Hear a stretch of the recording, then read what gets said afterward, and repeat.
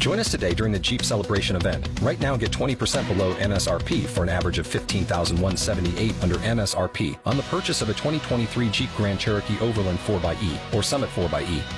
Not compatible with lease offers or with any other consumer incentive offers. $15,178 average based on 20% below average MSRP from all 2023 Grand Cherokee Overland 4xE and Summit 4xE models in dealer stock. Residency restrictions apply. Take retail delivery from dealer stock by 4/1. Jeep is a registered trademark.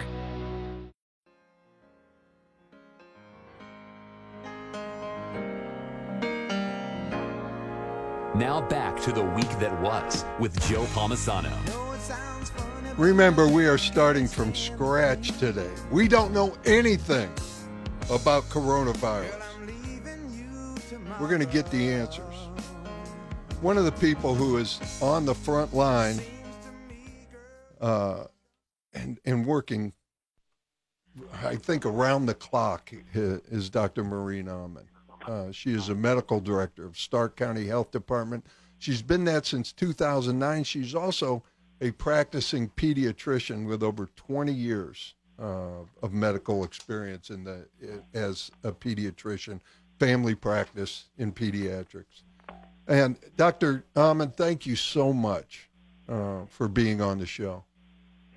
You're welcome. I wanted to get into, first of all, I wanted to thank you for the time you put in and really ask you how you're doing, how you're holding up in all this. We're holding up just fine in this. This is stuff we do every day, just a bit longer hours right now. Yeah. I wanted to let's just start from the beginning. Okay. I told people today I wanted to get rid of all the hype, get rid of everything you've heard, and let's just pretend we crawled out of a cave or whatever and found out there's this disease out here. What is coronavirus?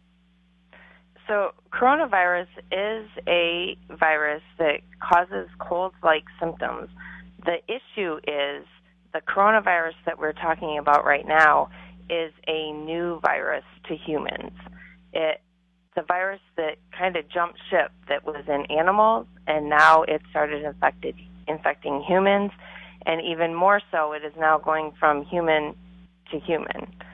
So, yes, it's a cold virus that affects humans. All right, what's the difference between that, the coronavirus, this version of the coronavirus, and the flu? That's a very, very good question. And the real difference, honestly, is that this is a new virus to humans, and thus we do not have any pre-existing immunity to it. And on top of that, we also don't have a vaccine for it. So our typical flu virus, there is some variation and antigenic shift that goes on from year to year, and the virus, the flu virus can kind of tweak itself from year to year.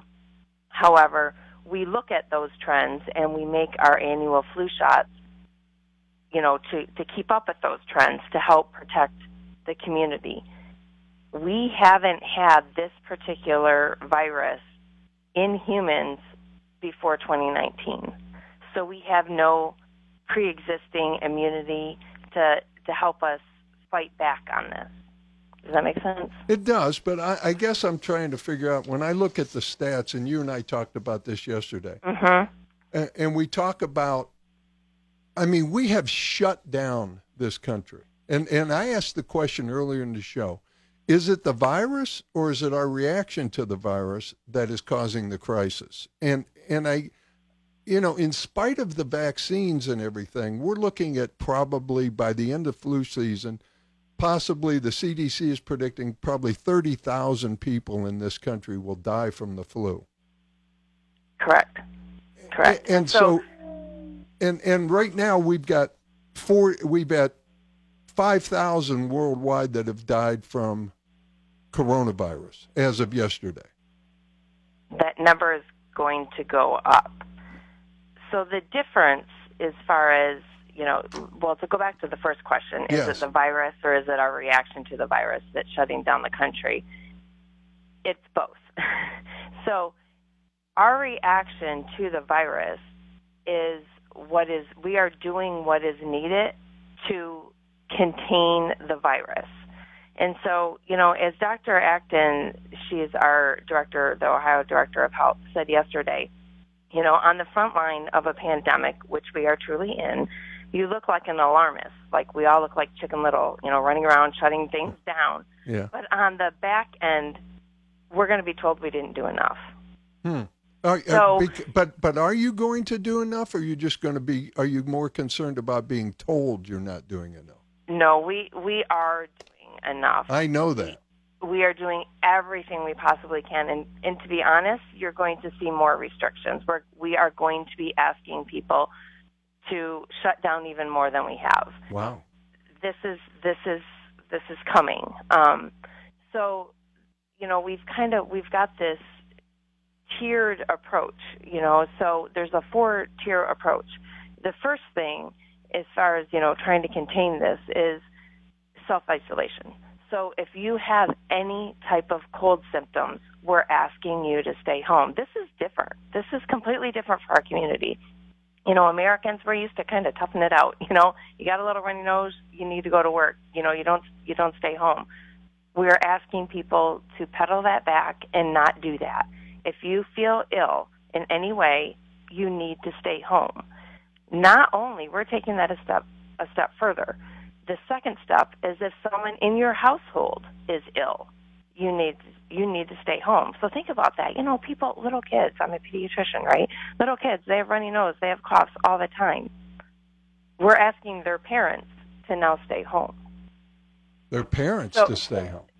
If the kids are sick, because the parents could then be infected. The third thing is if everybody's healthy in your house and you need to go out and about, we are asking you to practice what we call social isolation. So if you're going somewhere, please try to maintain a 6-foot distance between you and the next person. Because if one person is infected, that one person spreads it to 2 to 3 people, and it's logarithmic. But is that possible? Going to a store, going shopping, going to Sam's Club, going whatever, is that possible to do?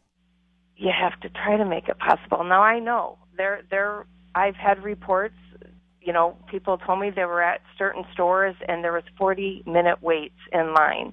So if you have to get your groceries, you have to get your groceries. Try to go on off hours. Try not to take the whole family to the grocery store. That's a good point. Try to have one person go, one person that really knows how to wash their hands, one person that knows how to not touch their face. I mean, we all do that. It's like a habit, Right. So we really need to make a conscious effort to not do that. If you do happen to cough or sneeze, which I think everybody's really worried to do that in public because it's like, you get all these glaring eyes at you. Yeah. Make sure that you're coughing into the crook of your arm or, into your shirt. Literally pull it up over your face and, cough or sneeze into your shirt. But you just, gone are the days where you just take the whole family and you go grocery shopping on the weekend. Yeah. Just try to or tone anywhere. it down. Right. All right, do we know enough about this? And we're talking with Dr. Maureen Ahmann. She is and I'm pronouncing that correctly, correct? You are, yeah. And she is the medical director of Stark County Health Department. Do we know enough about this to know that if it is deadlier than the flu, if it's more severe than the flu, that its effects are different on the body than the flu? Yes. We do. Now, the information is changing almost hourly. I mean, I'm just going to be completely transparent with you. But from what we see coming out of China, coming out of Italy, coming out of South Korea, and now coming out of the U.S., is that it tends to attack the lungs more quickly than the flu. Okay. And again, with the flu, we have a lot of experience with the flu. We know what to do. We know what medications we can kind of use. We know what ventilator settings to use. All of these things. Coronavirus is new to us, So we are learning hour by hour what to do. So it is different in that way. Does that answer your question? Yeah, and I get that. It's not so much that we don't know if it's more dangerous, but we don't know that it is not more dangerous. Correct. At this point, what we know and what the CDC experts are saying is that we do believe the fatality rate at the end of this for this new coronavirus is going to be higher than the flu, the typical influenza virus.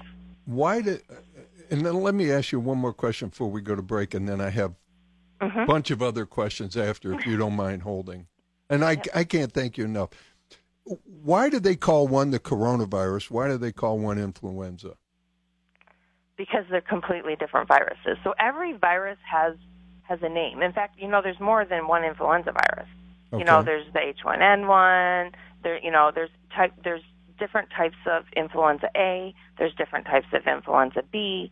The vaccine covers 4 types of it, although there's more than 4 types. So it's every virus has their own name. Now, there are more than one type of coronavirus. In fact, one of the most common causes of the common cold is a coronavirus, but let me make it clear, not this one, not the novel coronavirus 2019. So it's that type of virus, and they name that, they look at that by what the virus looks like. Okay. Like microscopically. So I have read that the coronavirus has kind of a crown on it. It does, or you can think of like sticky projections sticking out from it, that it tends to kind of stick to the lungs more than to the upper airway, like, your nose, more like that the flu does. The flu can get to your lungs, absolutely. Yeah. But it tends to not do it as quickly and, as insidiously as this new novel coronavirus. This is really interesting. We're going to continue with Dr. Maureen Ahmann, the medical director of Stark County Health Department, also pediatrician. We're going to continue. I want to get into can it come back? Does it go? Okay. All the stuff. We're going to continue with Dr. Maureen Ahmann right after this. The Week That Was with Joe Palmisano.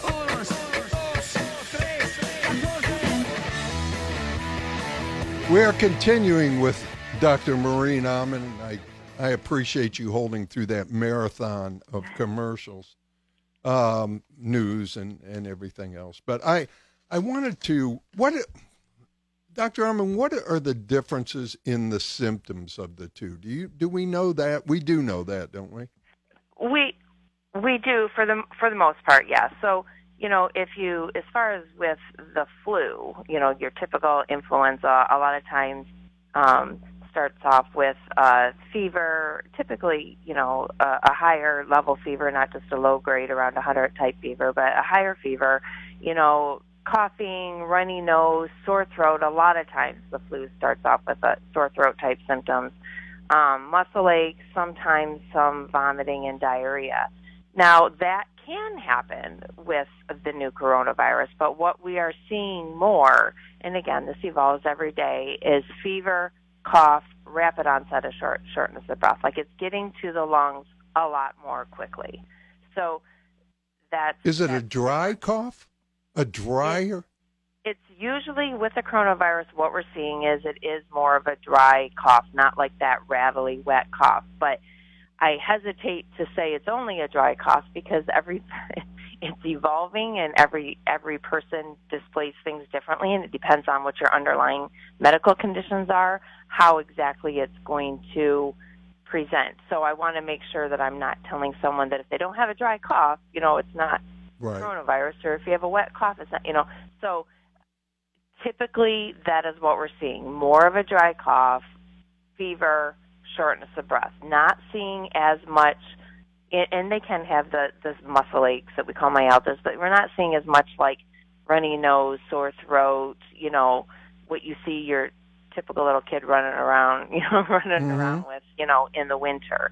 However, it can present like that, a typical cold in a child, and then it actually, in a child, it's going to present differently than it would, say, an adult, and especially an adult that has underlying medical conditions. Okay. There are 2 confirmed cases right now in Stark County. Correct. Is there a danger, and I've read kind of people extrapolating these numbers out and saying because there's 2 cases and the way they got these cases, that means that this many people are going to be infected. Is there a danger in that? Is there a danger in which way? To the general public? Well, I guess in extrapolating those numbers out, judging from 2 and how they got it, or is that important to be able to say, okay, this means that 100,000 will be infected or something? So that is important information to get. That these are important studies that we're doing in exercises, and I mean exercises meaning like we're crunching the numbers. These are very important things to do so that we can stay ahead of the curve. I'm not sure if you're familiar with the pandemic curve that no. keep putting on the news. And so with that, if you look at a typical pandemic curve, there's different phases of it. And right now we're kind of like, if you can think of a hill, if you're driving up a hill, okay? Mm-hmm. So, as you're kind of approaching the hill, you're know that you're getting to the hill. That was us last week, right? We know that we're getting there. Now we're kind of like a third of the way up the hill. And the issue is about halfway up the hill. This is hard without being able to show you the picture. No, I get it. Halfway up the hill, we run out of hospital resources. Okay. So we need to flatten our hill, okay? We can't get to the top of the hill. We have to flatten our hill. In order to do that, we need to use the information that we have. We know how viruses kind of replicate and how things spread through a community. This is not new information to public health officials. This is stuff we know. There's many studies on this before this pandemic, before there was ever a case in China. And you public could health judge officials knew how this would work. You could judge us from 2 cases? There's more than there's 2 cases in Stark County, right? But we're not just judging it from our 2 cases here. Remember, this has been going on in China for months, and yes. And again, we're not using just the 2 cases that we have in Stark County. Okay. We are utilizing the information from other countries. We are utilizing the information from Seattle. So yes, it is true. It's not that we're, hypothesizing these numbers. I get that. We know when there's a pandemic, if there is community spread, and now to make it clear, we have 2 cases in Stark County that is community spread. We know when there is community spread, then 1% of our population has it. That's where that 100,000 people in Ohio infected number comes from. That's just 1% of our population in Ohio. I'm not a numbers crunching kind of person, but these are the numbers that Dr. Acton gave us yesterday. And this is because we know that. This is not that we expect 100,000 people to be infected. There are 100,000 people infected. Does that mean that there's 100,000 people that need to go to the doctor and need to go to the hospital? Absolutely not. If you have cold symptoms, please stay at home for 2 weeks. I know that is asking a lot of our community, but we really, really need people to step up and be socially responsible to flatten our hill. Remember, we can't get to the top of the hill. Does that make sense? I get it. And forgive me for asking questions that may sound like I'm a doubting Thomas. I'm asking No. I'm asking questions that I think a lot of people hopefully would have. Absolutely, and hopefully we can clear it up for them. Is this airborne? Is the flu is airborne, right? The flu is air droplet, and so we kind of get into the little nuances of the terminology. So air droplet means if someone coughs or sneezes, that actual drop can, that they cough out, right? Someone else can get that in them, and that's why we're saying stay 6 feet away. I'll be completely transparent with you. We are not 100% sure if it's airborne. Airborne means that it can stay in a room for a while. So it's actually in the air. After you leave. Yes, actually in the air, not just if you're directly in contact with a droplet. And that is where some of the confusion has been about, as far as with healthcare workers, do you have to wear an N95 respirator because that's airborne versus a regular mask that's air droplet. And the recommendations are changing, are changing daily. That's why we ask people who are sick in the healthcare setting to wear a mask, because then their droplets don't get away, from them. But, we have to trust. We have the best of the best in the United States with our scientists, and they are cranking out the best information that is out there, on a daily basis. So we are heeding to their advice, and we are doing what they say at the top level. All right. I have to ask you this. I have read a bunch of stuff, which is dangerous. It can be. Yeah, I know. But I've looked at that there's a lack of test kits. Are we seeing that here in Stark County? Are there enough test kits so that people can be tested? There are. The whole lack of test kits was because we didn't have the test readily available initially. Okay. So what I want to make clear, though, is that not everybody is going to get tested, and not everybody needs to get tested. So when I say that there's not a shortage of test kits, there's not a shortage of test kits for the people who need to get tested. So, for example, if you have a cold and you're not having difficulty breathing, and it's the kind of thing that if we weren't in this pandemic, you would go about your daily business. Right. We are asking you to stay at home. You can call your doctor's office and get further advice, and make sure they know, that you have a cold. And so if things change, you can come up with a game plan with your physician on how to, get care and get tested if things get worse. But honestly, unless you need to be in a hospital at this point, right now, this is going to change daily. I'm going to tell you that right now. Right. But right now, you don't need to get tested. So if a person goes to a doctor, and I'm like psychosomatically, I'm starting to get a rough throat. But if someone goes to a doctor and has like flu-like symptoms, and the doctor then has to test for flu first and then come back and test for... So it is up to the doctor right now. I'm not going to speak for all the primary care docs, out there. However, at this time, well, first of all, I want to say don't just walk into the doctor's office. If you have cold symptoms, call your doctor first and tell them you have cold symptoms and come up with a game plan. We absolutely don't want people just stopping in, okay, type of thing. And not to the walk-in clinics, not anything, not to the urgent cares. You need to call first and come up with a game plan. That's a very interesting point. Okay. So you need to put that out there first.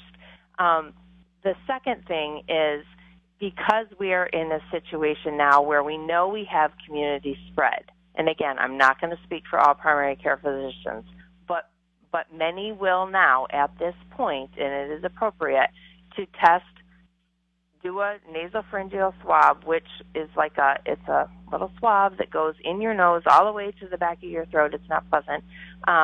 and they will test it for flu. If it's negative, then it'll go on to be tested for the coronavirus vaccine. Okay.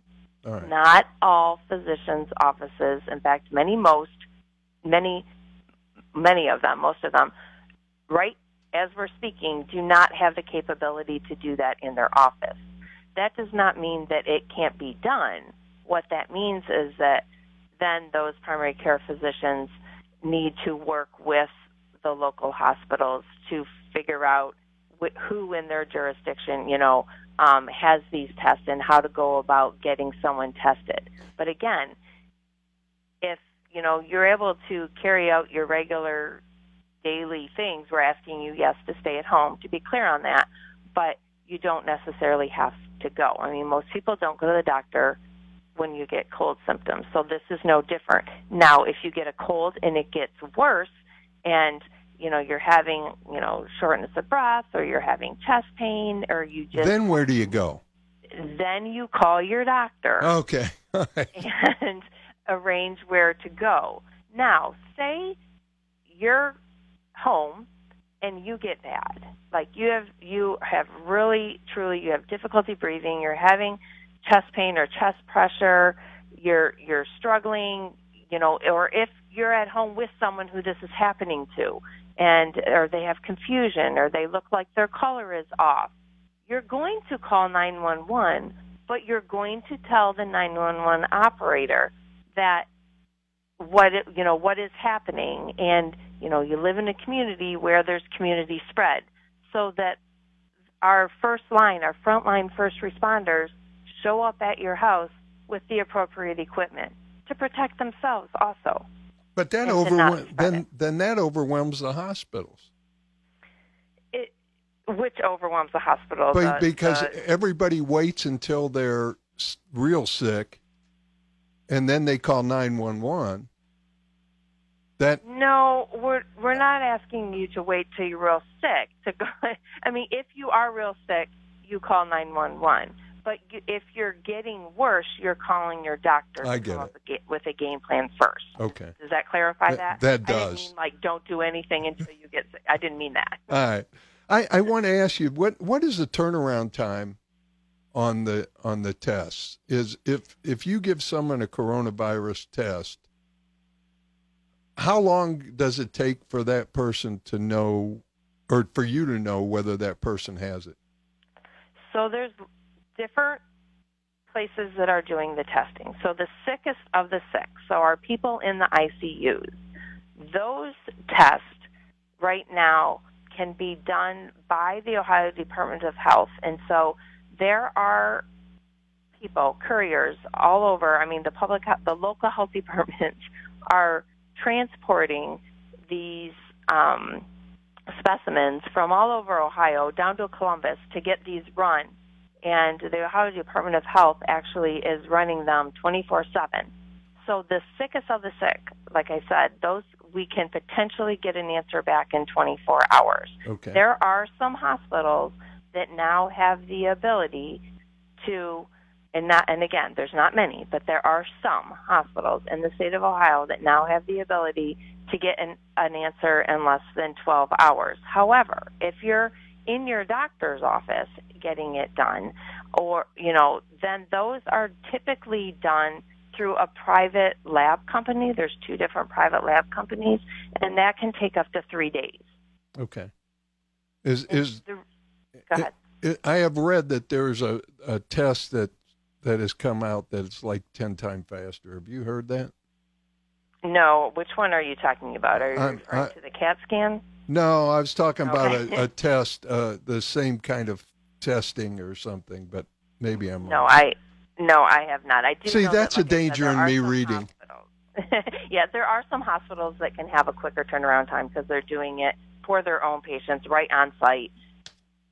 All right, I know we've got to go to a break, and I can't. I think Dr. Ahmann, you've done an incredible job of answering the questions, of putting up with me, starting from scratch and answering these questions. I can't thank you enough for the time you've spent with me and our listeners. I think you've brought some clarity at least in my mind, to all these things. I know it's still kind of up in the air. There's still many more questions than there are answers at this point. Absolutely. Which causes us to have to kind of throw a blanket over the whole thing. Does that make sense? Yes, I mean, it does. When people are calm when we have answers, and the issue is that we don't have a lot of answers. But I do want to reassure everybody that we do know what we're doing, and what we're asking you to do is based on real scientific evidence from experiences that we have had in the past. And so please bear with us. Know that things change daily, and we are doing everything we can just to keep everybody safe, because that's what we do at Public Health. And again, let me stress this. It's not that it is so scary. It's just that we're doing things prudently at this point. Correct? You are absolutely correct. And that I think is important, and I thank you. Dr. Maureen Ahmann, Medical Director, Stark County Health Department since 2009. You have been amazing, and thank you so much for your time, and you please take care of yourself. I will do. Thank you. Thank you. Okay, yep.